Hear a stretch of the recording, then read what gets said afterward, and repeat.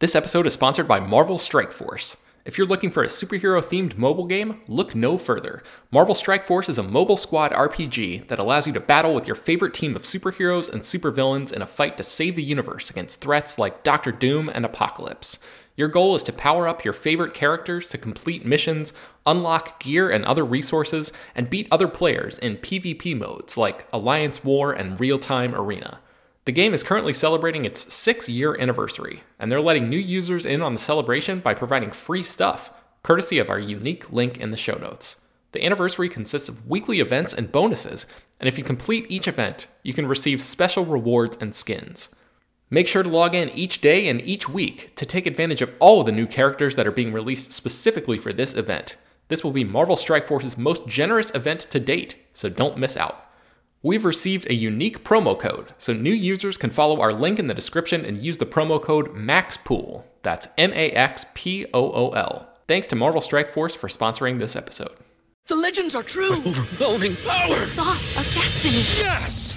The most legendary sauce has arrived as McDonald's transforms into the anime world of WickDonald's. The greatest flavors unite in all new savory chili McDonald's sauce to make your 10-piece Wick Nuggets, fries, and Sprite ultra-powerful. Unlock manga comics with every meal and sit down for a new anime short every week only at WickDonald's. Ba-da-ba-ba-ba, go! At participating McDonald's for a limited time while supplies last. Hello everyone and welcome to Slash Film Daily. Today is Thursday, February 8th, 2024. On today's episode of the show, we're going to be talking about the films of Diablo, Cody. My name is Ben Pearson. I am an editor at slashfilm.com, and I'm joined on today's episode by Slash Film editor BJ Colangelo. Hiya. Okay, BJ, Diablo, Cody is back in theaters probably as people are listening to this. She wrote the screenplay for Lisa Frankenstein, which is a new movie that's out. And we'll talk more in depth about that movie tomorrow. I think the plan is to have a spoiler conversation about that. We're not really going to include that movie in today's ranking, but I thought we could go through the other movies that Diablo Cody wrote and just talk about those and kind of try to put together at least a loose ranking. This is just like a snapshot in time type of situation, maybe not quite like the definitive thing, opinions change over time, anyway, this will just be like our snapshot for how we're feeling about her work right now. What do you think about Diablo Cody as an auteur almost? Oh, Diablo Cody is like my screenwriter. She is the screenwriter that I got really into as a teenager and had this aha moment of, oh, I can write movies like this. This is somebody who speaks to a lot of my sensibilities, and she really opened doors for me in terms of what was possible to write about in movies. I love her work. All of these movies that we're going to talk about today are in my personal rankings as like at lowest, like an 8 out of 10. I really love the voice that she brings to her characters, to the stories. I also love Diablo Cody teen speak, which we'll definitely get into. Mm-hmm. I think she's great. And I'm very glad that people are finally starting to really realize that Juno was not a fluke, and that she is one of the most brilliant screenwriters working today. So you mentioned Juno. She came right out of the gate. Juno was her first produced screenplay, and she won an Oscar for writing that movie. And I would say that she had like a supersonic rise to fame. Juno came out in 2007, and I just remember her being everywhere. And like she was like the hottest screenwriter in Hollywood basically overnight, which is something that seems very rare, especially these days. What do you remember about like the way that she sort of burst on the scene and sort of those early days of like the phenomenon of Diablo Cody as a public persona? So Juno was a huge deal for me because I was a junior in high school when Juno came out. So I was peak age to fall in love with a lot of the films that would come out of this time period that I like to call the studio indie boom. And the fact that Diablo Cody as a screenwriter was getting so much attention was shocking because you're totally right. Directors and actors, those are people that are often like these front-facing figures that we know who they are, we know what they look like. Diablo Cody was on that same level, but as a screenwriter, which is kind of unheard of. And I think it's because Juno was so fresh. Like, not only is the story just genuinely really wonderful, but a lot of the dialogue sounded unlike anything that we had seen in a very long time. And then you have actors like Elliot Page and Michael Cera who have such a fantastic grasp on the dialogue, because Diablo Cody dialogue is not easy, but if you can make it sound like it is lived in, it is such brilliant writing. And so Juno really was this like lightning in a bottle that Hollywood tried to continue to capture, where they were looking for people to be like Diablo Cody, but you can't be Diablo Cody. She is such a one in a million voice. But I loved this movie when it came out. I've revisited it for my own podcast, This Ends at Prom, which is about teen movies. Juno is definitely one of those movies that we come back to as like, this is on like the Mount Rushmore, so to speak, of the really, really good ones. Because a lot of teen movies don't take teenagers seriously, and Diablo Cody always did. Yeah, for sure. So I guess before we get into like the nitty gritty of talking about each of these movies individually, do you think that there are any themes that Diablo Cody seems to be interested in as a storyteller that she like returns to in her work over and over again? I mean, she tends to have female protagonists, and a lot of them are very, very complicated figures, but actual complicated. Not like, oh, this is a strong female character who happens to have one flaw. Like, they're genuinely complicated people that you have to hold multiple truths with. And a lot of them are going through tumultuous times in their lives, and we get to see into the interior lives of how they're feeling this way, how they got this way, and what steps they're going to take to try to overcome it without ever sacrificing the core of who they are. That is kind of a running theme throughout her work. Yeah, that's a really great summation of the type of stuff that the types of stories that she likes to tell. Okay, I guess let's take a break and then we'll come back and get into the actual ranking. Say goodbye to your credit card rewards. Greedy corporate mega stores, led by Walmart and Target, are pushing for a law in Congress to take away your hard-earned cash back and travel points to line their pockets. The Durbin-Marshall credit card bill would enact harmful credit card routing mandates that would end credit card rewards as we know it. If you love your credit card rewards, tell your lawmakers, hands off my rewards. Tell them to oppose the Durbin-Marshall credit card bill. Before we get into the ranking, I'll run through, I'm going to list the films in release order, and we'll talk about each one, and then we'll try to figure out a ranking at the end. So we don't have to sort of like do it on the fly. So we kick things off with Juno in 2007. There's Jennifer's Body, which was 2009. Young Adult, which came out in, let's see, what year was that? 2011. Yes, 2011. And then there's something called Paradise, which I completely forgot about. And actually, I forgot about when I was prepping you for what we were going to talk about on this episode, BJ. I forgot to include that. I just was looking at her IMDb page beforehand and realized that I forgot this one. And then I looked closely and I was like, wait a second, what is this? Like, I totally missed that this movie even existed. Have you ever seen Paradise? Do you know this one? Because this did not. I have. Okay. She also directed this. This is her directorial debut. Yeah, this one like completely fell through the cracks. At least for me, somebody who was paying attention to movies at the time, like this did not get nearly the amount of coverage as, something like Young Adult or even Jennifer's Body, which was like not really widely or well received at the time. I just feel like Paradise like completely slipped through the cracks. So I had no idea that this movie even existed until right before we started recording today. So that was 2013. And then there's Ricky and the Flash, which was Jonathan Demme's last movie. She wrote that, and that came out in 2015. And then Tully came out in 2018, and now Lisa Frankenstein. So you've already spoken a little bit about Juno, BJ. I would just say like my sort of broad thought about Diablo Cody is whenever I'm watching something that she's written, I know that I'm watching something that was written by somebody with a distinct POV, which is like not always the case.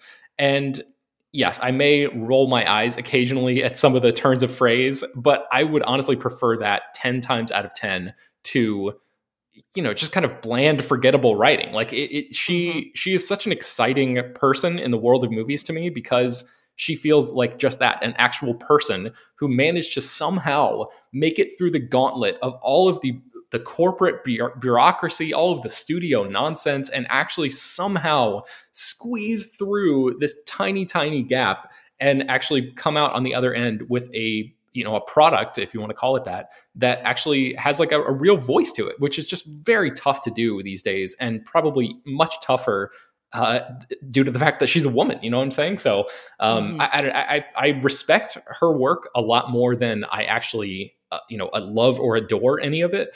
I like several of these movies quite a lot, but I would not say that like she's one of my gals in Hollywood or anything like that. I just think that she's just like a fascinating figure that I like to sort of study from afar, and I like that she is continuing to make things. I'm glad that she wasn't just like a one and done filmmaker. And we're talking about the movies that she wrote today, but she's been a pretty significant force in the world of TV as well. I mean, she created at least 2 shows that I can think of, United States of Terra and One Mississippi. I think she co-created that. And so she's written a ton of TV. She's worked on Children's Hospital and a bunch of stuff. So I just like that she's floating around. So yeah, my Juno thoughts are, I haven't really, this was never really one of my movies. I watched it in 2007 when it came out. I enjoyed it. I haven't really gone back and rewatched it. My memories of it are that like Elliot Page was fantastic. And that was one of the first big roles that I noticed them. And I think they were in like X-Men, one of the early X-Men movies, X-Men 3 or something like that, right? But like that was a very small role. But I just remember thinking like, oh my God, like this character and the blending of the very hyper specific language, honest to blog and all that kind of stuff, was just like a shot of lightning, in the world of movies at the time. And it feels singular even still. So I guess maybe this is a good place to talk about the teen speak that you mentioned before. What's your take on that? So Diablo Cody teen speak is something that I find to be one of like her peak pieces of absolute brilliance, that when she was first kind of coming onto the scene with Juno and Jennifer's Body, the back-to-back of 2 teen movies, there was a lot of people who criticized this language of nobody talks this way. Why are all these characters talking this way? And the thing is, she's a genius for doing this, because teen movies are 9 times out of 10 also time capsule movies. They are trying to capture a specific time period then and now, because they're trying to capture what is cool with teenagers at that time. And the thing is, language and fads and trends and all of these things, they evolve so quickly with teenagers, and it's even quicker than it ever was before, now that we have the internet and we're all kind of sharing culture together. So things that I love about the language in Juno and Jennifer's Body is that these teenagers talk in a way that is explicitly teenage sounding, but it is not locked into any specific slang terms that kids were actually using that are going to be out of fashion within like a year and immediately date the movie. So all of these films do end up having this kind of timeless feeling. Juno especially feels like very timeless. You can put that movie out and be like, this is, 2007, or you can say this is 2024, and no one's going to question it either way, because it doesn't feel locked into a time period. And I think that that's brilliant, especially with how much faster language is evolving, because usually, think about like the slang terms that you used in high school. When did they stop being cool? When your parents started using them. If your parents knew what the words were. Well, guess what? All of our parents, like of, Gen Alpha, that generation, their parents, they're on TikTok, they're on Twitter, they're on Instagram. Their parents understand what words are at the same time and are going to use them a lot faster. So language evolves a lot faster. The only way to avoid that is to have a language that isn't locked. And Diablo Cody TeenSpeak is not locked, but it also is unquestionably teenage. The example I use all the time is from Jennifer's Body, where Megan Fox's character says, "You're Jello, Chip, you're lime green Jello." Because saying something like, "Oh, I'm jelly," or "you're jelly," we can infer that means jealous. But an adult human is not going to say, "Wow, you're so jello of me right now." But a teenager will, even though I probably don't know any teenagers actively saying "you're jello," but I can put those things together and know, okay, this is a teenager, this is slang, I got it. But it also isn't going to be immediately dated, like say a movie like no shade, but all the shade, He's All That, which feels like a teenage TikTok algorithm made a movie because everything was outdated by the time it even hit Netflix. Yeah, that's such a smart observation, BJ. I've never thought about that especially in terms of the Diablo Cody-ness of these scripts and stuff. But yeah, you're exactly right. Creating this heightened language does create this sort of timeless thing because it puts the movies in a separate box, and I never thought about that. But that, I think, is a good reason why these movies tend to hold up a little bit better than some of their other contemporaries, that came out at the same time. So you mentioned Jennifer's Body there. That's the next one that we're going to talk about. I watched this movie for the first time this morning, BJ. This has been God, what a treat for you. It's been on my list of things to see for a long time. I remember sort of the movie not particularly resonating with people when it came out, or not really like landing very loudly when it came out. And then I've been slowly tracking this wave, I guess, this critical reappraisal wave of this movie over the past, I don't know, it's probably been a decade at this point almost. It feels like 15 years. Well, I mean the wave, the people. Oh, the wave, yeah, definitely. Loudly, people coming back and trying to reclaim this movie and saying it's actually a masterpiece and all this kind of stuff. I kind of find myself thinking that like I'm not fully riding that wave. Like I don't know if I would call this a masterpiece. You're allowed to be wrong. It's okay.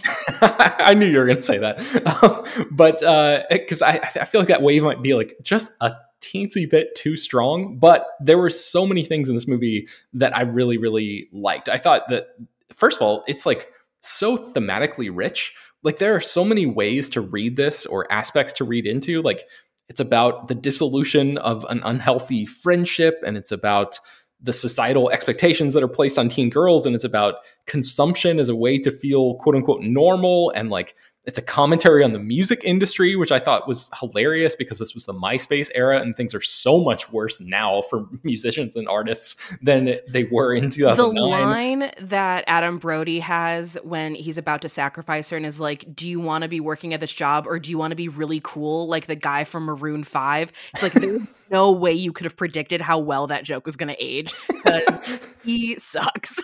Yeah. And then it's also kind of like, I feel like the movie is almost tapping into like that special quasi telepathic relationship that can happen sometimes between people who spend a lot of time together. Like I had friends in high school who were not murderous like the characters in Jennifer's Body, but like the dynamic between Amanda Seyfried and Megan Fox in that movie, like where they kind of, one of them almost like senses where the other one is. Like I had friends that behaved that way, that were so like tuned into each other's frequencies, if you want to call it that. I guess that part of the movie really rang true to me, even if, some of the more like heightened horror elements obviously are not really, or should not really be relatable to any human being who's living on this planet. But anyway, yeah, I just thought that there was a lot to chew on, I guess pun intended, for this movie. But I don't know, there were some of the action elements or some of the horror elements I thought like maybe just didn't quite come together for me fully, but I just really liked what the movie was trying to say. So what are your Jennifer's Body thoughts? So, I mean, not to shameless plug, but the day that we're recording this, my podcast did do a 15 Years of Jennifer's Body episode that dropped. It is our second time talking about the movie because even in the 3 years since we did our first episode, so much of the reclamation of this film has changed even then. Jennifer's Body is a movie that I was very into when it came out, but it came out in 2009, which was when I was first kind of getting, my feet wet in the world of film criticism. Specifically, I cut my teeth in horror, and 2009 was not a great time to be a woman on the internet. It was like horrible. It was horrible. And the only way to have any sort of credibility was to be what I like to call the hashtag not like most girls, which was that you had to kind of be a part of the boys club and like the stuff that they liked. And if you didn't, then you were completely gate-kept out. So I distinctly remember reviewing Jennifer's Body in 2009 and opening it with like, can you believe it? I actually liked this movie. Oh my God. And so seeing the reclamation of Jennifer's Body has also been extremely healing for me as somebody who always loved this movie, but socially was not able to express that because it was such a toxic time to be a woman in horror. And so this movie just speaks to me on so many levels. Like you said, the toxic friendship, all of these things. But there is also this inherent queerness that's running throughout the film. And the reason this movie didn't hit when it did was because it was so horrifically mismarketed. It was marketed by the studio to appeal to teenage boys because Megan Fox is hot. Like, she just is. And so they marketed this movie as, oh my God, look how hot Megan Fox is. Megan Fox is going to make out with a girl in this movie. So then all of these horny teenage boys showed up, and then the movie is not actually about that, and they hated it. And because it was marketed this way, the audience that should have resonated with this movie, the umbrella of girls, gays, and theys, didn't seek out this movie because we all thought it was going to be this weird, like, perv sesh. And it's not. It's brilliant. And this movie lives in my bones. I have posted this in numerous Slash Film articles. I think the expression "hell is a teenage girl" I have written in more articles than any other thing I've ever talked about because it's ever present. I can use it for this. I can use it for Yellow Jackets, which, Karin Kasama, who directed this, also directed a bunch of Yellow Jackets. I talk about that expression so much. Like, if I don't have it tattooed on my body by the time I die, something's seriously wrong. I love this movie, and I love how singular it is in its vision of, like, either you get this movie and you love this movie, or you don't. And if you don't, fine, it's not for you. And I love movies that exist in that world because we are in such a gross, like, 4-quadrant appealing, sanitized, toothless, gutless landscape. So to have a movie that genuinely does not care whether or not you like it earns extra points for me. Yeah, that's great. Okay, so Young Adult is the next one. This came out in 2011. Jason Reitman, who I don't know if we mentioned, also directed Juno, so it's a reunion for Diablo, Cody, and Jason Reitman. This one stars Charlize Theron, and I remember feeling kind of like complicated about this movie, or like mixed on this movie at the time. Like I think I like it more now than I did in 2011. I don't know. I guess maybe it's just because I'm older and I can appreciate different aspects of filmmaking now than I did, more than a decade ago. But I think the prickliness of Charlize's character, which is of course the point of the entire movie, was like I remember thinking, like, man, this character is just like a little much, and like maybe a little too much, and like once again in hindsight, like, yes, you moron. That is what this movie is about. I just, like, I don't know. I was not clicking with this one at the time, but I think I definitely appreciate more what it was going for. And I feel like this is maybe the movie that encapsulates that the unifying theory of Diablo, Cody, that you laid out earlier in terms of like writing complicated protagonists or characters in these stories, especially women, and having these characters actually feel like human beings instead of collections of script notes from executives or whatever. You know what I'm saying? So I think this is the one that's like maybe the most complicated female character that she's written, and or at least like the most like overtly complicated. And that's like, to center a movie around that is kind of an act of bravery, especially in 2011. And I'm kind of like surprised that this movie made any money, just because it doesn't seem like culturally people were ready to accept something like that. So I don't know. What do you think about Young Adult looking back on it, now? Yeah, this is definitely a movie that I went on a journey with because I was 2021 when this came out. And so this sort of character and this journey that she's going on was a little alien to me at the time because I hadn't been there yet. I was kind of just starting my adulthood. But I revisited it a couple years ago, and I was just so blown away by how much, specifically like Mavis Gary and that character, that's one that Charlize Theron plays, how her prickliness like feels weirdly comforting, because I think, especially as, anybody who's socialized as a woman in this world, there are so many ways that you were taught you have to behave, and to see a character just be so willing to accept, like, sometimes I suck, is so comforting, in a very, very weird way. But also this idea of, being in your late 30s and having to start over again, I think, is becoming a lot more commonplace because our economy is garbage. And it's weird, like how ahead of things Diablo Cody tends to be with a lot of her writing, because this movie feels like something that somebody would be making now, to be like, hey, the world's terrible and everyone is having to move back in with their parents and go back to their small towns. We should write about that. And she was doing it in 2011. Yeah, this Yeah. honestly feels like a Netflix prestige drama type of thing, that could have come out really last year. does.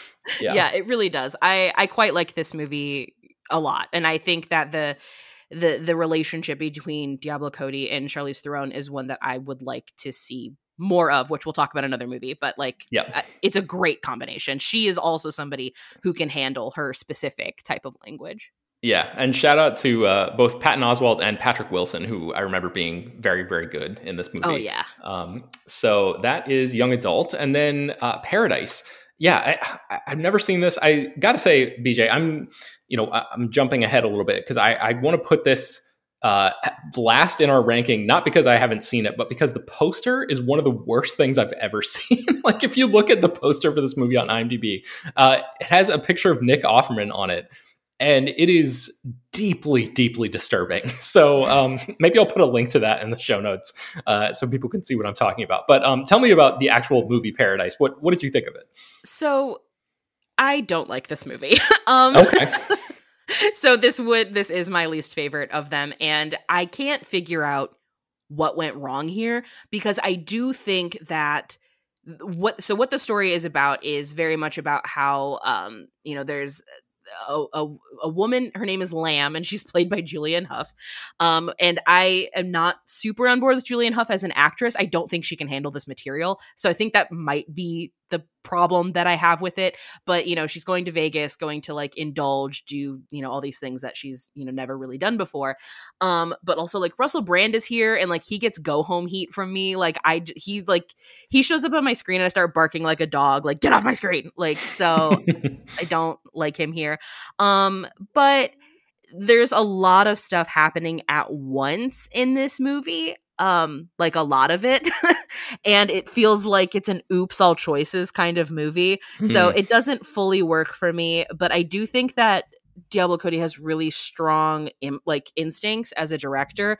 But I fear that because this movie is not super great and it was not well received, that people are going to never have her direct again. But then again, she might not actually want to direct again. This might have just been like a, hey, let me, give this a whirl, and didn't like it. And that's why she hasn't done it again. And if so, that's fine, because I like the scripts that she made after this movie a whole lot. Mm-hmm. Okay, so speaking of the things she made next, Ricky and the Flash, Jonathan Demme's final movie, I believe. I never saw this one either, BJ. I feel bad about trying to have this conversation today without having seen a couple of these movies, but I missed this one. Meryl Streep as a rock star. I remember not really buying into that at the time, even though it was Demme who was like this, iconic filmmaker, and I just never got around to catching up with it. So have you seen this, and what do you make of Ricky and the Flash now?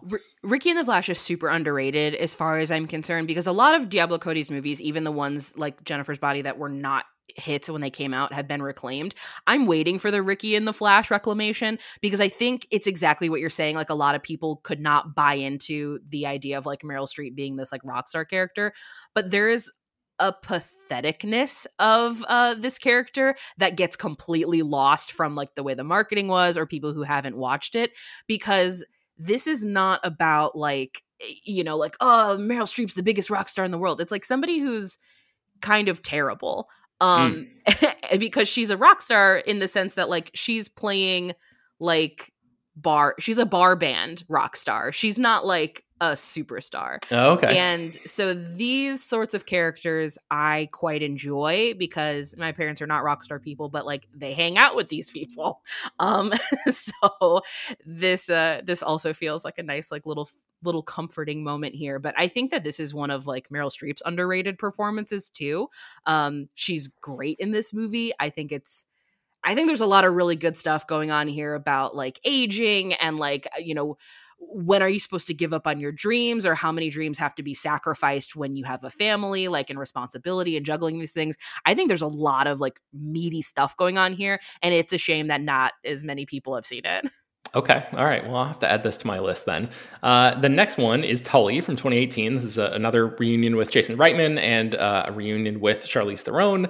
And this one, I think, is divisive because of the reveal in this movie. So I feel like we kind of have to talk about that, right? To at least get into it here. So if you've not seen Tully, I would say at least fast forward like a couple minutes. But the reveal, BJ, that Mackenzie Davis's character is basically like my memory of it is that she doesn't exist, right? Like she's a figment of Charlize's character's imagination. Is that correct? Yeah, she's herself, but younger. Yes. So I feel like that divided audiences. Like you're either on board with that or you're kind of like, oh man, it's one of these kind of movies. I don't know about this. So what side of that fence did you fall on? Oh, I'm so on board with this. I am so on board with this. We talk so much as a culture, at least in the last couple of years, about the idea of like healing your inner child.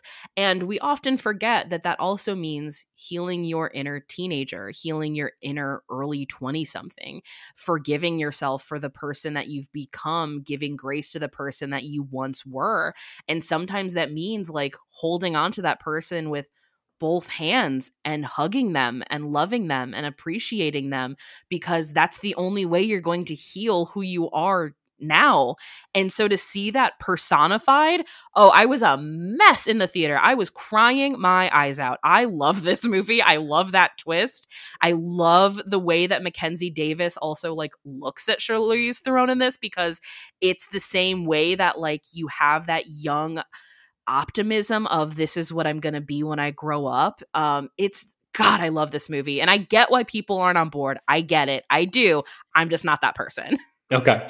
I remember this LA Times quote from Jason Reitman about this movie. I don't remember, and I'll walk around thinking about it all the time. I found it doing research for this episode. But he said that Juno is about being prematurely thrust into adulthood, young adult is about resisting adulthood, and Tully is about finding grace and acceptance in midlife, which I thought was a nice encapsulation of sort of like my feeling about this idea, or feeling about this movie, the idea of finding grace and sort of like giving yourself a little bit of breathing room and saying like, hey, it's okay. Like I don't have to have all the answers right now, regardless of what age you are, So I think there's a humanity to this movie that I think maybe puts it a little bit above young adult for me because of that prickliness that I was talking about before. I feel like the humanity of Tully like shines through just a little bit more, but so I guess that's a good segue into like trying to figure out a ranking for these, or at least a temporary one for the purposes of this episode. So what are you thinking, BJ? I'll just like step back and let you go, and we'll see if I agree or disagree or try to like reorder any of the stuff. Okay, so yeah, this is like very, very difficult because there's movies that I just like I love so much that I like can't function, and then movies that I'm not super as in love with. So if I had to, this is my personal, is that Ricky and the Flash would be at 5, Young Adult would be at 4, Juno would be at 3, Jennifer's Body would be at 2, and Tully would be at 1. That is my 5, because I understand. And Paradise would be Paradise isn't Ricky and the Flash. This is one of those instances where it's like we're doing a top 5 list and we're just going to pretend that 6 doesn't exist, because I don't think anybody who worked on that movie wants anyone looking it up anyway either. So I think they'd be cool with it not even being there. Okay, so let me make sure I got this right. So you're saying Jennifer's Body is number 1, and then no, I'm putting Jennifer's Body at 2. I'm putting Tully at 1. Tully at 1. Wow. Okay. All right. Jennifer's Body at 2. I'm writing this out so I can visualize it. And then Juno at 3, Young Adult at 4, and Ricky and the Flash at 5. Okay. Yeah. Okay. You know what? I feel like I would personally put Juno above Jennifer's Body, but I know how much that movie means to you. So I think for the purposes of this list, we can just call that a compromise, because I think I'm close enough with you on all the others that like Yeah, I can definitely live with that. So let's do that. Let's put a stamp on it. And Amazing. just call this a podcast. So. I love it. And again, like all of these movies are movies that I love dearly, and like choosing between Juno and Jennifer's Body is like asking me to choose between children. I don't have children, but if I did, these are my children. Yeah. Okay. Excellent. Well, I think we've done it. And yeah, the plan as of right now is for you and I to get back together. This is going to be the third time you're on the podcast in a week, BJ. I love it. Tomorrow to do a spoiler conversation about Lisa Frankenstein. And then we'll slot that movie in somewhere of this ranking that we've concocted here today. So stay tuned for that. You can find more about all of the movies that we mentioned on today's show at slashfilm.com. I will link to a few things in the show notes as well, including the god-awful poster for Paradise, which I encourage everybody to check out. It's really quite something. Sorry to Nick Offerman. Slash Film Daily is published every weekday, bringing you the most exciting news from the world of movies and TV, as well as deeper dives into the great features you can find on the site. You can subscribe to the show on Apple, Overcast, Spotify, wherever you get your podcasts. Please subscribe to our newsletter, send your feedback, questions, comments, concerns, and mailbag topics to us at bpearson@slashfilm.com. Make sure to leave your name and general geographic location in case we mention your email on the air. Don't forget to rate the show on Apple Podcasts or Spotify. That really does help us out a lot. Tell your friends about the show any way you can. Thank you so much for listening, and we will talk to you all tomorrow.